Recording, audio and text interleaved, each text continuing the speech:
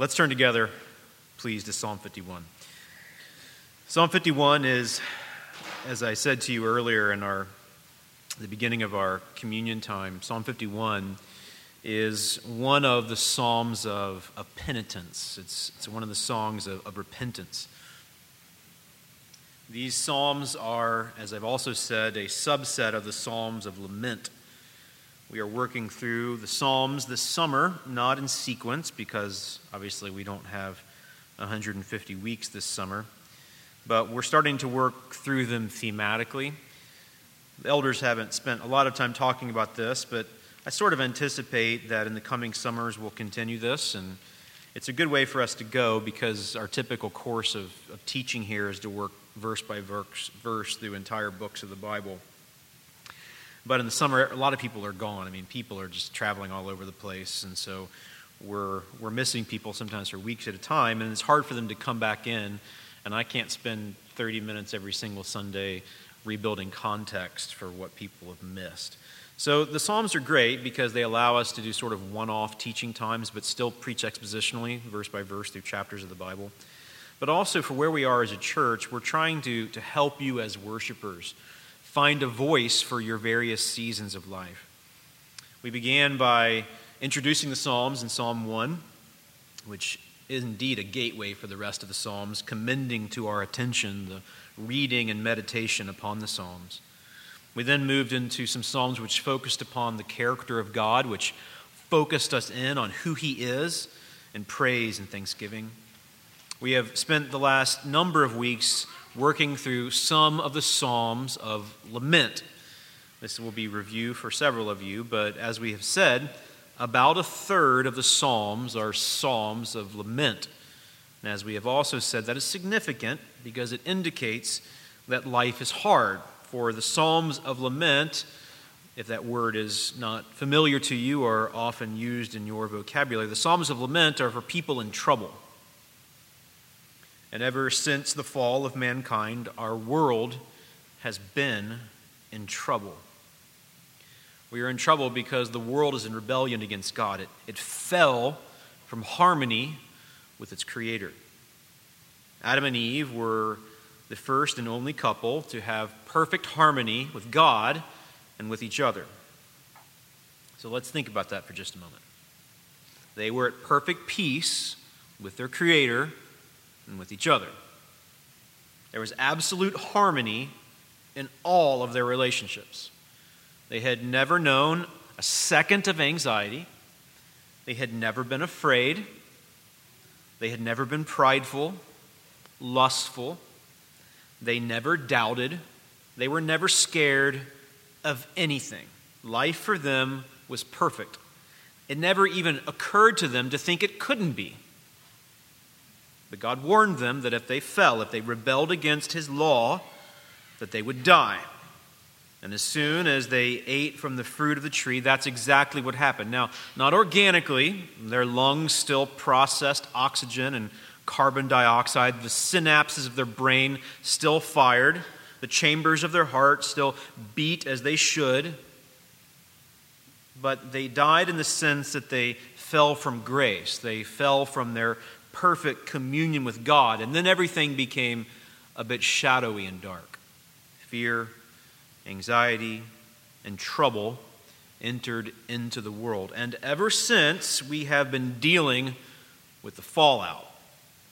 A fallout of a world that is not in harmony with God. A fallout of a world that is in rebellion against Him. So very often we are dealing with the sins of those around us. Not just of humanity generally, but of individuals around us. We have dealt, most of us, with the sins of our parents. Sins of our neighbors, our siblings, loved ones. The sins of those we don't even know, whose decisions affect us locally, nationally, and globally. It doesn't take very long to look into the cycles of news in our world, whether national, domestic, or international, and see that this world is a broken place. Whether it's racial disharmony, as we talked about last week, terrorism, as we saw once again tragically in France this week. This world is broken, and we deal with its brokenness. But if we're being honest, we don't even have to look nationally, globally. All we have to do is look within. And we realize that sin not only has affected and infected like a noxious disease the hearts of all men and women, it has infected ours. So to put it very simply, I sin a lot. You sin a lot. That should be self-evident, but in some senses that shocks us to say it out loud. We sin a lot, far more often than we would fail to admit, and frankly, far more often than we even realize very often. We sin in big ways, and we sin in small ways. We sin externally, we sin internally. If we're being honest, most of the sins that we commit, most people don't even see. They go on internally, but they do separate us in one way or another from our Creator. Even if we are newly related to Him, even if we have been restored to Him, reconciled to Him by Christ, our sin separates us from Him relationally, and therefore repentance is necessary. And therefore, once again, in God's great providence and goodness, He has given us a voice for those times. Psalm 51 is a high-level sin psalm. You will see the superscription at the top before verse 1. This is a psalm of David, which he gave to the choir master. Therefore, this would have been sung nationally. And the occasion is when Nathan the prophet came to him after he, David, had gone into Bathsheba. The story is from 2 Samuel chapters 11 and 12. And so this is a psalm for repentance out of the story that we see in 2 Samuel 11 and 12. So let's turn there together briefly before we spend the bulk of our time in Psalm 51. David was not the first king of Israel, but he was the first good king of Israel.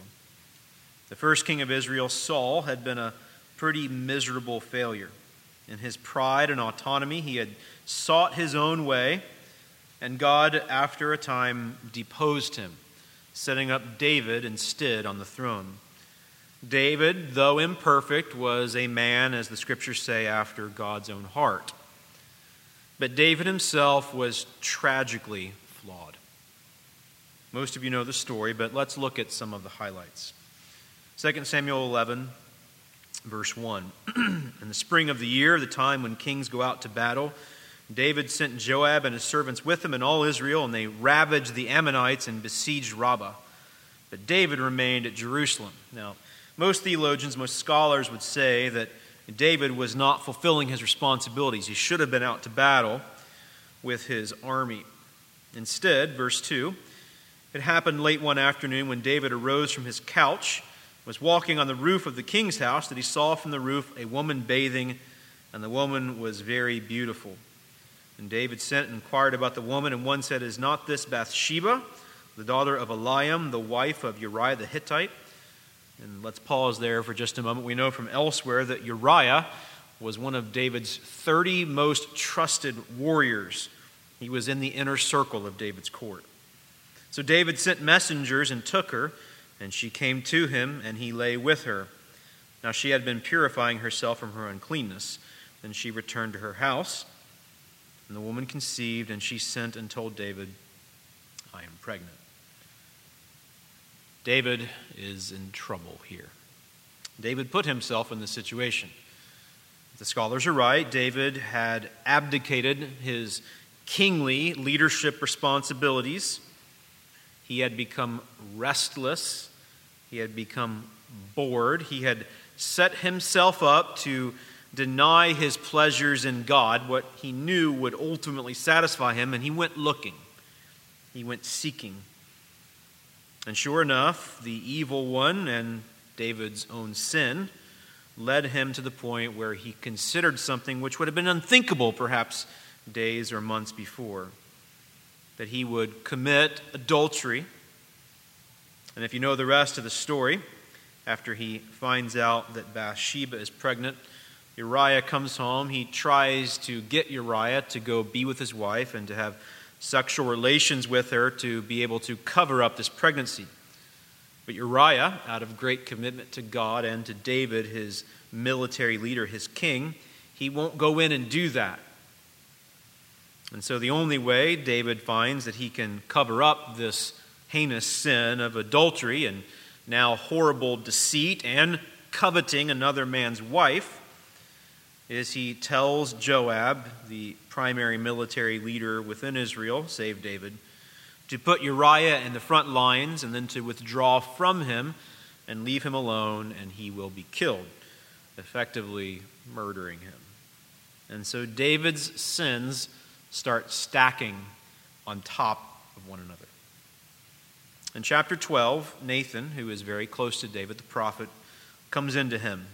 In verse 1, we find that he came to him and said to him, to David, there were two men in a certain city, the one rich and the other poor. The rich man had very many flocks and herds, but the poor man had nothing but one little ewe lamb which he had bought, and he brought it up, and it grew with him and with his children. It used to eat of his morsel and drink from his cup and lie in his arms, and it was like a daughter to him. Now there came a traveler to the rich man, and he was unwilling to take one of his own flock or herd to prepare for the guest who had come to him, but he took the poor man's lamb, prepared it for the man who had come to him. And David's anger was greatly kindled against the man, and he said to Nathan, as the Lord lives, the man who has done this deserves to die. He shall restore the lamb fourfold because he did this thing and because he had no pity.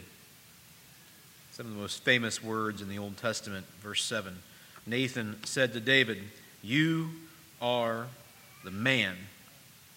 Thus says the Lord, the God of Israel, I anointed you king over Israel, and I delivered you out of the hand of Saul, and I gave you your master's house and your master's wives into your arms, and gave you the house of Israel and of Judah.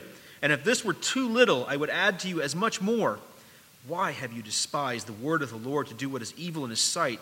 You have struck down Uriah the Hittite with the sword, and have taken his wife to be your wife, and have killed him with the sword of the Ammonites. Now therefore the sword shall never depart from your house, because you have despised me, and have taken the wife of Uriah the Hittite to be your wife. Thus says the Lord, behold, I will raise up against you out of your own house, and I will take your wives before your eyes, and give them to your neighbor, and he shall lie with your wives in the sight of this sun.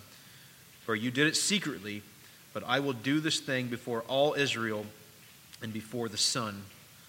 In other words, very publicly. And David said to Nathan, I have sinned against the Lord. And Nathan said to David, the Lord also has put away your sin. You shall not die. Nevertheless, because by this deed you have utterly scorned the Lord, this child who is born to you shall die. Then Nathan went to his house. This is the context in which we find Psalm 51.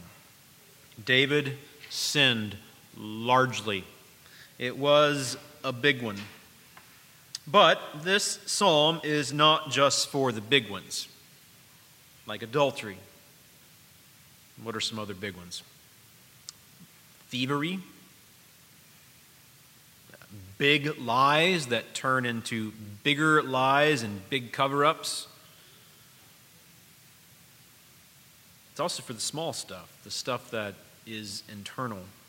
And I think it's also for maybe specifically the times where we have grown hard against God. If you think about the timeline, the chronology of David's sin with Bathsheba and then Nathan coming to David, it had to have been that David had held this sin secret, seeking desperately to cover it up for at least a number of months. It seems as though Bathsheba was close to delivering this child when Nathan came to David. So from the outset of David's sin to when Bathsheba got pregnant, to bringing Uriah back to Jerusalem, to having him effectively murdered, to the time when Nathan came to David and then the baby was born, David was wandering from God, running from him willfully, stacking sin upon sin with a hard heart for at least a number of months. And whether it's big stuff, stuff which would really assassinate our character, or whether it's just a lot of little stuff, internal stuff, subtle stuff, which leads us away from having a tender heart toward God, to the point that maybe like David, we are bored with God. Our hearts are far from Him. We feel distant from Him. This psalm is helpful for those times. Maybe there's not a character-assassinating sin in our track record, but perhaps we are so far from Him that we feel like we aren't even related to Him anymore. If we're being honest, we've all been there. Most of us have not committed adultery. Most of us have not committed sins which would put us in the penitentiary. Most of us have not committed sins which would have us removed from a church. But most of us at one time or another have been so far from God that we feel like we aren't even related to Him anymore. We know in our heads that we're sons or daughters, but we certainly don't sense it. We don't feel it. This psalm is for all those times. Maybe you come today like that. No matter what state you find yourself in, even if you find yourself properly related to God today with a clean heart, this is one for you as well, for times are coming whenever you will need this psalm to give you a voice for repentance. So let's read it together. This is the word of the Lord. Have mercy on me, O God, according to your steadfast love, according to your abundant mercy. Blot out my transgressions. Wash me thoroughly from my iniquity and cleanse me from my sin. For I know my transgressions, and my sin is ever before me. Against you only have I sinned and done what is evil in your sight, so that you may be justified in your words and blameless in your judgment. Behold, I was brought forth in iniquity, and in sin did my mother conceive me. Behold, you delight in truth in the inward being, and you teach me wisdom in the secret heart. Purge me with hyssop, and I shall be clean. Wash me, and I shall be whiter than snow. Let me hear joy and gladness. Let the bones that you have broken rejoice. Hide your face from my sins, and blot out all my iniquities. Create in me a clean heart, O God, and renew a right spirit within me. Cast me not away from your presence, and take not your Holy Spirit from me. Restore to me the joy of your salvation, and uphold me with a willing spirit. Then I will teach transgressors your ways, and sinners will return to you. Deliver me from blood guiltiness, O God of my salvation, and my tongue will sing aloud of your righteousness. O Lord, open my lips, and my mouth will declare your praise. For you will not delight in sacrifice, or I would give it. You will not be pleased with a burnt offering. The sacrifices of God are a broken spirit, a broken and contrite heart, O God, you will not despise. Do good to Zion in your good pleasure. Build up the walls of Jerusalem. Then will you delight in right sacrifices, and burnt offerings and whole burnt offerings. Then bulls will be offered on your altar. May the Lord bless to us the reading of His word. I'm going to give you a simple outline today, which will help us understand the content of this psalm and help lead you, perhaps even today, into repentance. But I do encourage you to jot the things down that I'm going to put in front of you so that you can tuck this away for future times. For again, whether you find yourself in harmony with God today or not, you will need a psalm like this to help lead you to repentance in days to come. It has been said, and I've said this before, it's not original with me, that we are once regenerate, that is to say, born again. We are once regenerate, but always repenting. In other words, you don't have to be justified, saved, rescued again and again and again. Christ has been sacrificed once for all, raised to new life.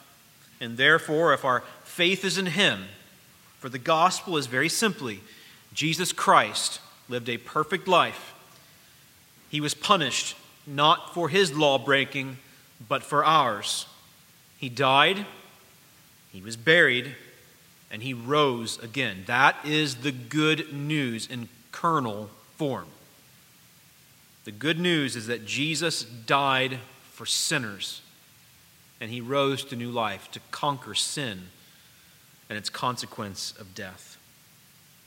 And if you will trust him, not just believing certain things about him, but if you will stake your claim on him, if you will trust him, if you will rest in him, then his righteousness will be applied to you. The good news is that you don't have to be punished for your sin. God must punish sin, but that's why Jesus died, to take your punishment for you. And if you will trust him, your iniquity will be removed, your penalty will be pardoned, and you might find new life. If you are here today seeking to establish your own righteousness, to buy God off with your good works, stop your futile efforts. It will not lead to life. Only Jesus can give you life. Trust him today. But even after having done so, most of us having done so years ago, we still sin. Therefore, we need psalms like this, those of us who are regenerate, to lead us into consistent repentance. First of all, in verses 1 through 2, David helps us understand that we must plead for forgiveness. Now, I do not mean by this that you have to beg God over and over and over again with words of incantation. That is not what David is teaching us here. When I use the word plead here, what I mean is this comes from a heart which is in desperate need, but from a heart that believes that God meets those who are desperate. That's what I mean by pleading. I don't really mean begging as though you doubt God will do it. I mean that you must come to him in humility, but in humble expectation. David asks for mercy, that punishment will not be meted out against him. And he bases this in confidence upon the character of God, for God's character is known to be one of steadfast love. He never turns away from this. He is loyal, always. And God is abundant in mercy. Some of your translations may say compassionate. So because God is loyal in love, never-endingly, and because God is compassionate, he not only knows that we have sinned, he knows that we will sin. And therefore we hold two truths in tension, and we better be careful to hold them in proper tension or they become very dangerous. The first truth is this: sin is inevitable. The second truth is this: God hates sin. Sin is inevitable on the one hand, but God hates sin on the other. Therefore, because God is loyal in love, because he is compassionate, he knows that we will sin. And yet, he hates it. And we should hate it too. Our God is holy, and he calls us to be holy, but we often aren't. And so David cries out for mercy. He pleads for mercy, and he does this with humble expectation based upon the character of God. And therein we find the gospel. We sang together a bit ago, "Before the throne of God above, I have a strong and perfect plea, a great high priest whose name is love, who ever lives and pleads for me." My name is written on his heart. My name is written on his hands. I know that while in heaven he stands, no tongue can bid me thence depart. In other words, in the words of the old hymn writer, because Jesus pleads his merits before the Father, we can always have confidence that we will be forgiven. So even right now, for those of us who have trusted Christ, who believe that our standing before God is based exclusively on the merits of Jesus, he intercedes for us. The Father will not accept you because you are internally righteous. The Father accepts you because of the righteousness of Jesus. But he wants us to live righteously. Though our standing before him as sons and daughters is not based upon our inherent righteousness because we don't have any, yet after having the righteousness of Jesus credited to us, we are to live righteously. David knew that he had not. He had failed big time. Most of us sitting here today have not recently failed big time, but we fail all the time. And sometimes those sins compound. We stop repenting consistently and our hearts grow cold toward him. Whether it's low-level stuff or big-level stuff. An independent sin or a compendium of them, we can come to him based upon the merits of Jesus, who is full of steadfast love, who is full of compassionate mercy, and we can ask that our transgressions will be blotted out. The Apostle Paul says in Colossians chapter 2 that every transgression that we have ever committed and the penalty for them were nailed to the cross of Jesus. One of the most beautiful pictures that Paul ever gives in his description of salvation. This means that the handwriting of offenses that are written out, that is to say, the list of every sin that you and I have or ever will commit. The big stuff that people see, the little stuff that are only between us and God. Every single one. Every lie, every word of slander or gossip, every prideful thought, every jealous inclination, every lustful second look, every greedy scheme, all of them, big, small, God has imputed to Jesus. The gospel is not fair. Jesus has our sins imputed or credited to him.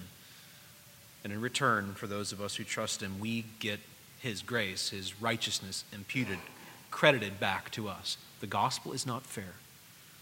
The gospel is sheer grace. And because of this, David can cry out to God because of the one who would come from his family line, Jesus Christ, that God would show him mercy, would blot out his transgressions from the record. And David asks in verse 2 that he will be cleansed in every single way. Sin soils us. Sin poisons us. Sin is like a blot in our lives that God looks at and is displeased with. This is why the world, at least the world surrounding Jerusalem when Jesus was crucified, was turned to darkness as though it was the dead of night. For God's wrath was being poured out on Jesus because of the sins that he bore in our place. This is why the Father could not gaze upon the Son. This is why the Son cries out to the Father, my God, why have you forsaken me?" Jesus bore the sins of many, things he never would have committed, that we might come back to God. The blackness of sin and iniquity, the wrath of God poured out on him so that we might plead with him, the one full of steadfast love and compassionate mercy, to blot out our transgressions and to cleanse us from all iniquity. So, we plead for forgiveness with humble hearts. You should do this all the time. You should have an ongoing conversation with God that your sins will be forgiven. Every lustful thought should be confessed. Every prideful inclination should be confessed. This means that probably all day long you'll be praying. That's good for you, for you need the presence of God at all times. You need His help, but you also need consistent restoration. How many times have you sinned already today, if you're being honest? Now, I suspect that nobody committed adultery today. But I suspect most of us have been prideful today. I suspect most of us have neglected to worship God rightly already today. I suspect that in one way or another, most of us have failed to love those around us already today. What do you do when you recognize this? Do you dismiss it as though it's not a big deal? Or do you see that even the slightest sin is an offense against the grandeur and kingship of our Creator? So we must plead for forgiveness, frankly, all the time. But an expectation that He will constantly, faithfully forgive. God is never more glorified than when His grace is treasured and accepted. And so I call you brother and sister, whether you are close to Him now or perhaps because of a compendium of sin far from Him, to cry out, and He will forgive. In verses 3 through 6, David leads us to the conclusion that we must be thoroughly honest about our sins. David is specific. He talks about his transgressions and his sin. He talks about his iniquity. He admits in verse 5 that he came into the world that way. David sinned because he was a sinner. So all of us were born into sin. We call this original sin. Adam's sin was imputed to the race. It was credited to the race. It came down to us as his progeny. David was the head of the race, and David failed.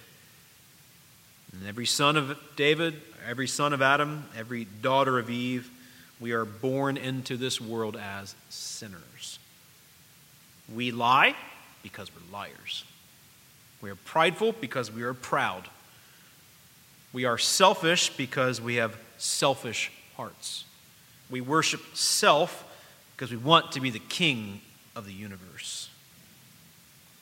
David is specific here. And he is thoroughly honest. He doesn't hold back.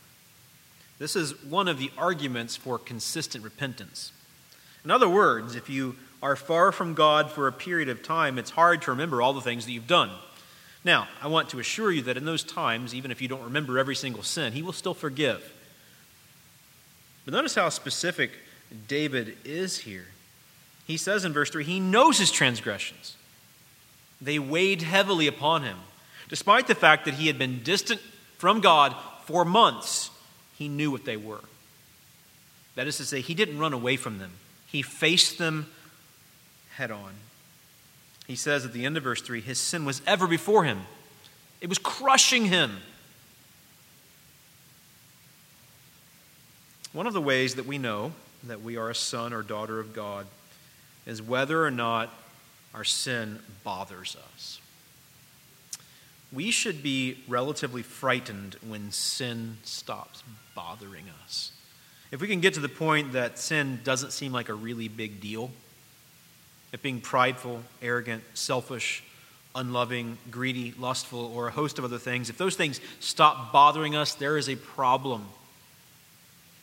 Either our hearts have grown so cold and hardened toward God that we have insulated ourselves, our hearts have scabbed over, or perhaps it's an indication that we really don't take sin seriously at all, and therefore we aren't really children of God. A psalm like this calls us to self-examination. The apostle says this in Philippians chapter 2, where he says that we are to work out our salvation in fear and trembling. That is to say, we are to examine ourselves. Paul says elsewhere in 2 Corinthians that we are to examine ourselves to see if we are in the faith. Once we are declared not guilty, once we are justified, this cannot be taken away. But we are to, as I've already said today, once we've been regenerated, always be characterized by repentance. That should characterize this assembly. David was honest. He was thorough. So we should be thoroughly honest about our sins. Notice in the end of verse 6 that David says that he needs God to teach him wisdom in the secret heart. It seems a little perhaps obscure. I think David means by this that God's law had to inform the way that he thought. It had to give him eyes to see. That is to say, left to ourselves, trusting these deceitful hearts, we will go the wrong way. We will not look at the world rightly. Instead, we must look at the world for what it is. And we must look at ourselves and be honest about who we are. Our minds must think biblically. We must think after God's thoughts. We must look at things the way God looks at them. How do we do that? How do we have the mind of God, the mind of Christ? How? We must know His Word thoroughly. This is one of the reasons, very practically, that we teach verse by verse through the Bible. We don't skip anything, because we want to know as much as we can. We want to honor God in the way that we look at the world, in the way we see ourselves. And therefore, we need His Word to form the fabric of our thinking. This is Paul's argument in Romans chapter 12, verses 1 through 2. He says to them, I appeal to you, therefore, brothers, this Roman church, by the mercies of God, everything he said in chapters 1 through 11. God is merciful, therefore, you should present your bodies as a living sacrifice, holy and acceptable to God, which is your spiritual worship. And notice what he says in verse 2. Do not be conformed to this world, but be transformed by the renewal of your mind, that by testing you may discern what is the will of God, what is good and acceptable and perfect. How do you discern what is good or what is bad? What is according to God's law or what is a breaking of God's law? You need to know what He thinks about it. And where do you find that? In His Word. In Hebrews chapter 4, the apostle says, let us therefore strive to enter that rest, so that no one may fall by the same sort of disobedience. For the Word of God is living and active, sharper than any two-edged sword, piercing to the division of soul and of spirit, of joints and of marrow, and discerning the thoughts and intentions of the heart. No creature is hidden from His sight, but all are naked and exposed to the eyes of Him to whom we must give account. We don't know who wrote this, but whoever wrote it well. The Word of God exposes what is inside of us. And that is why the psalmist can say in Psalm 119, how can a young man or any man keep his way pure? By guarding it according to your word. With my whole heart I seek you. Let me not wander from your commandments. I have stored up your word in my heart that I might not sin against you. Therefore, the Psalms and the rest of the Scriptures are essential, irreplaceable in our daily sojourn. We live in a world that makes up its own rules, particularly our culture. It's happening at a rapid rate. Our culture is making up seemingly crazy cultural norms. The world seems upside down. And increasingly, as the people of God, we are going to seem passé. We are going to seem out of step. It seems weird for Christians to stand up for sexual ethics. It seems odd for Christians to refuse to be dishonest in the workplace. It seems odd for a husband not to put down his wife when his buddies are doing the same. It seems strange when you are tender with your children, when your neighbors are harsh and inflexible. From a positive point of view, it seems weird to give a percentage of your money back to kingdom work when your neighbors are on their boats or on vacation. It seems odd to be faithful to your wife for decades when your brothers at work are going to strip clubs on business trips. Examples abound, but God is clear in His Word in what He expects for good and what is bad that is to be avoided. God's Word sets our minds right. And as we know the Word of God, we're able to be honest about our sins because we know it's true. And again, because of Jesus, because He is the one who intercedes for us, we don't have to pretend to be righteous. We can be honest about what is real and what's going on. Because of all this, in verses 7 through 12, we may humbly anticipate restoration and renewal. David asks in verse 7, "Purge me with hyssop." When a person was sick, in particular, really, really sick and diseased, like a disease like leprosy, and would come to the priests, they had been healed. If the leprosy was gone, they would take a bunch of hyssop and dip it in water and symbolically kind of dip it over the top or sprinkle the water onto the former leper to signify that the priest realized and certified that this person was now cleansed from his disease. David asks for that kind of symbolic cleansing. Give me heavenly washing. Take away my dark transgressions which have soiled my soul and make me white as snow. He asks that restoration will come, that joy will come back. If we are far from God, if we have not been consistent and honest in our repentance, joy and gladness will be removed. We were made to be in proper connection, proper relationship with the Creator. When we fail to live that way, joy and gladness are withheld from us. Not because God is mean, but because He doesn't want us to grow accustomed to living apart from Him. You were made to find your deepest joy in God. If you have come to Him by receiving the righteousness of Jesus, He will not let you get away with anything less. It can seem at times when we are far from Him that our very bones are out of joint. Seemingly, David couldn't even sleep.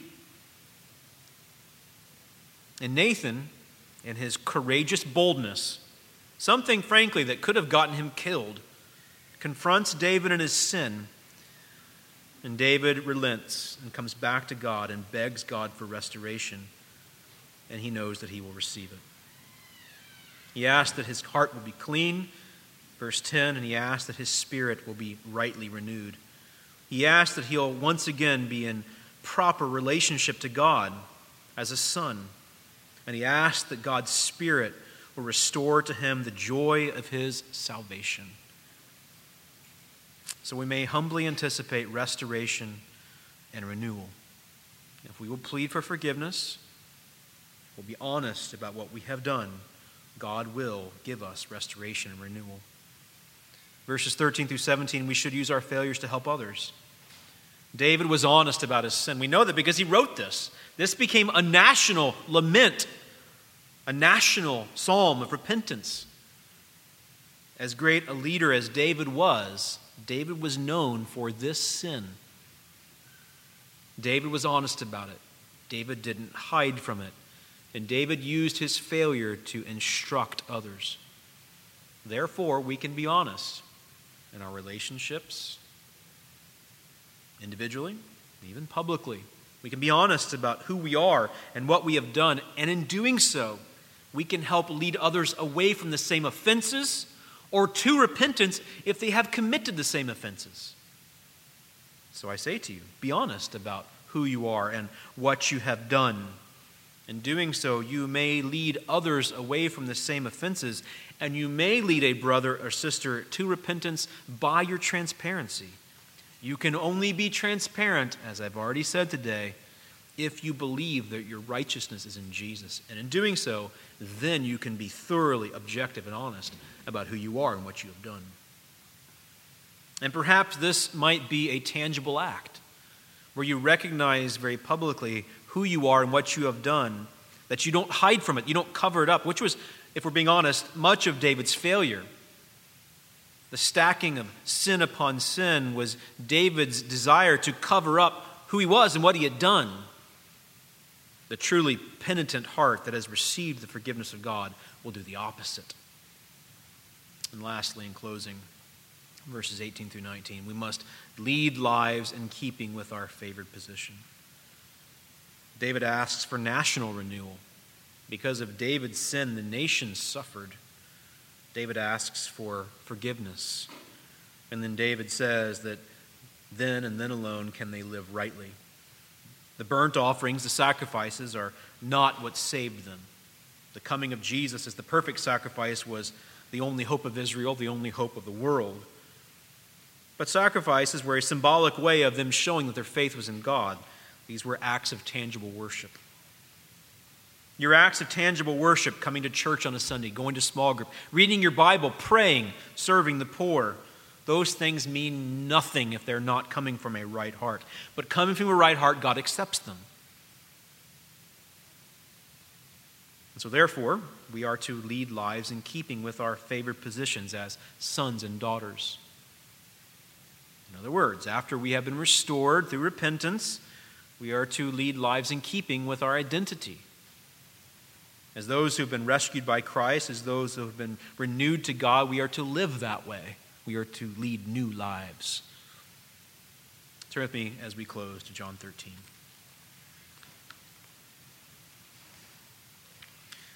We spent time together today around the table. The table is a reminder that Jesus is our perfect sacrifice. Most of you are relatively familiar with this story. Jesus washes the feet of the disciples. He comes to Peter. Peter says, "You can't wash my feet." Whether this was true humility or an act of false piety, we do not exactly know. But Jesus says to Peter, "If I don't wash you, you don't have any part with me." So then Peter says, "I want you to wash all parts of me," verse 9. And Jesus says to him, "The one who has bathed does not need to wash except for his feet, but is completely clean. And you are clean, but not every one of you. That is to say, if I have washed your feet, it's an example that I accept you," save Judas, of course, here, who will be the betrayer. "But even if you are clean, even if you've been born again, even if you're properly related to the Father through me, still you will need consistent cleansing. And therefore, no matter what state you find yourself in today, I call you to a life of regenerate repenting. If you are born again, if you are a son or daughter of God, your life, my life, should be characterized by consistent repentance. Psalm 51 gives us a voice. I hope that this will be helpful to you in practical ways. There are ways that we elders here can come alongside you, whether it's something big or something small, whether it's something recent or a compendium of long unrepented of sin. Let us help you. We will help you come to Jesus in repentance. May God be pleased with our humble hearts. He has given us Christ. Our confidence is in Him and Him alone, and I call you to come to Him today in faith and repentance. Let's pray now. Father, we plead with you to cleanse these soiled hearts, hearts full of iniquity, selfishness, greed, pride, and a host of other things. We ask that you will restore to us the joy of our salvation. And as we live this way, may we instruct others to relate to you likewise. We pray that you will help us to lead lives in keeping with who we are in Christ, and that you will show us your great favor. So help us, your people, to be properly related to you. We are grateful to you that you are faithful and just to forgive and to cleanse us from all unrighteousness, whether big or small. So I pray for us, your people, that you will lead us to consistent repentance, that you will be pleased with our lives, that we will love you by living for you. We pray these things in the name of Jesus. Amen.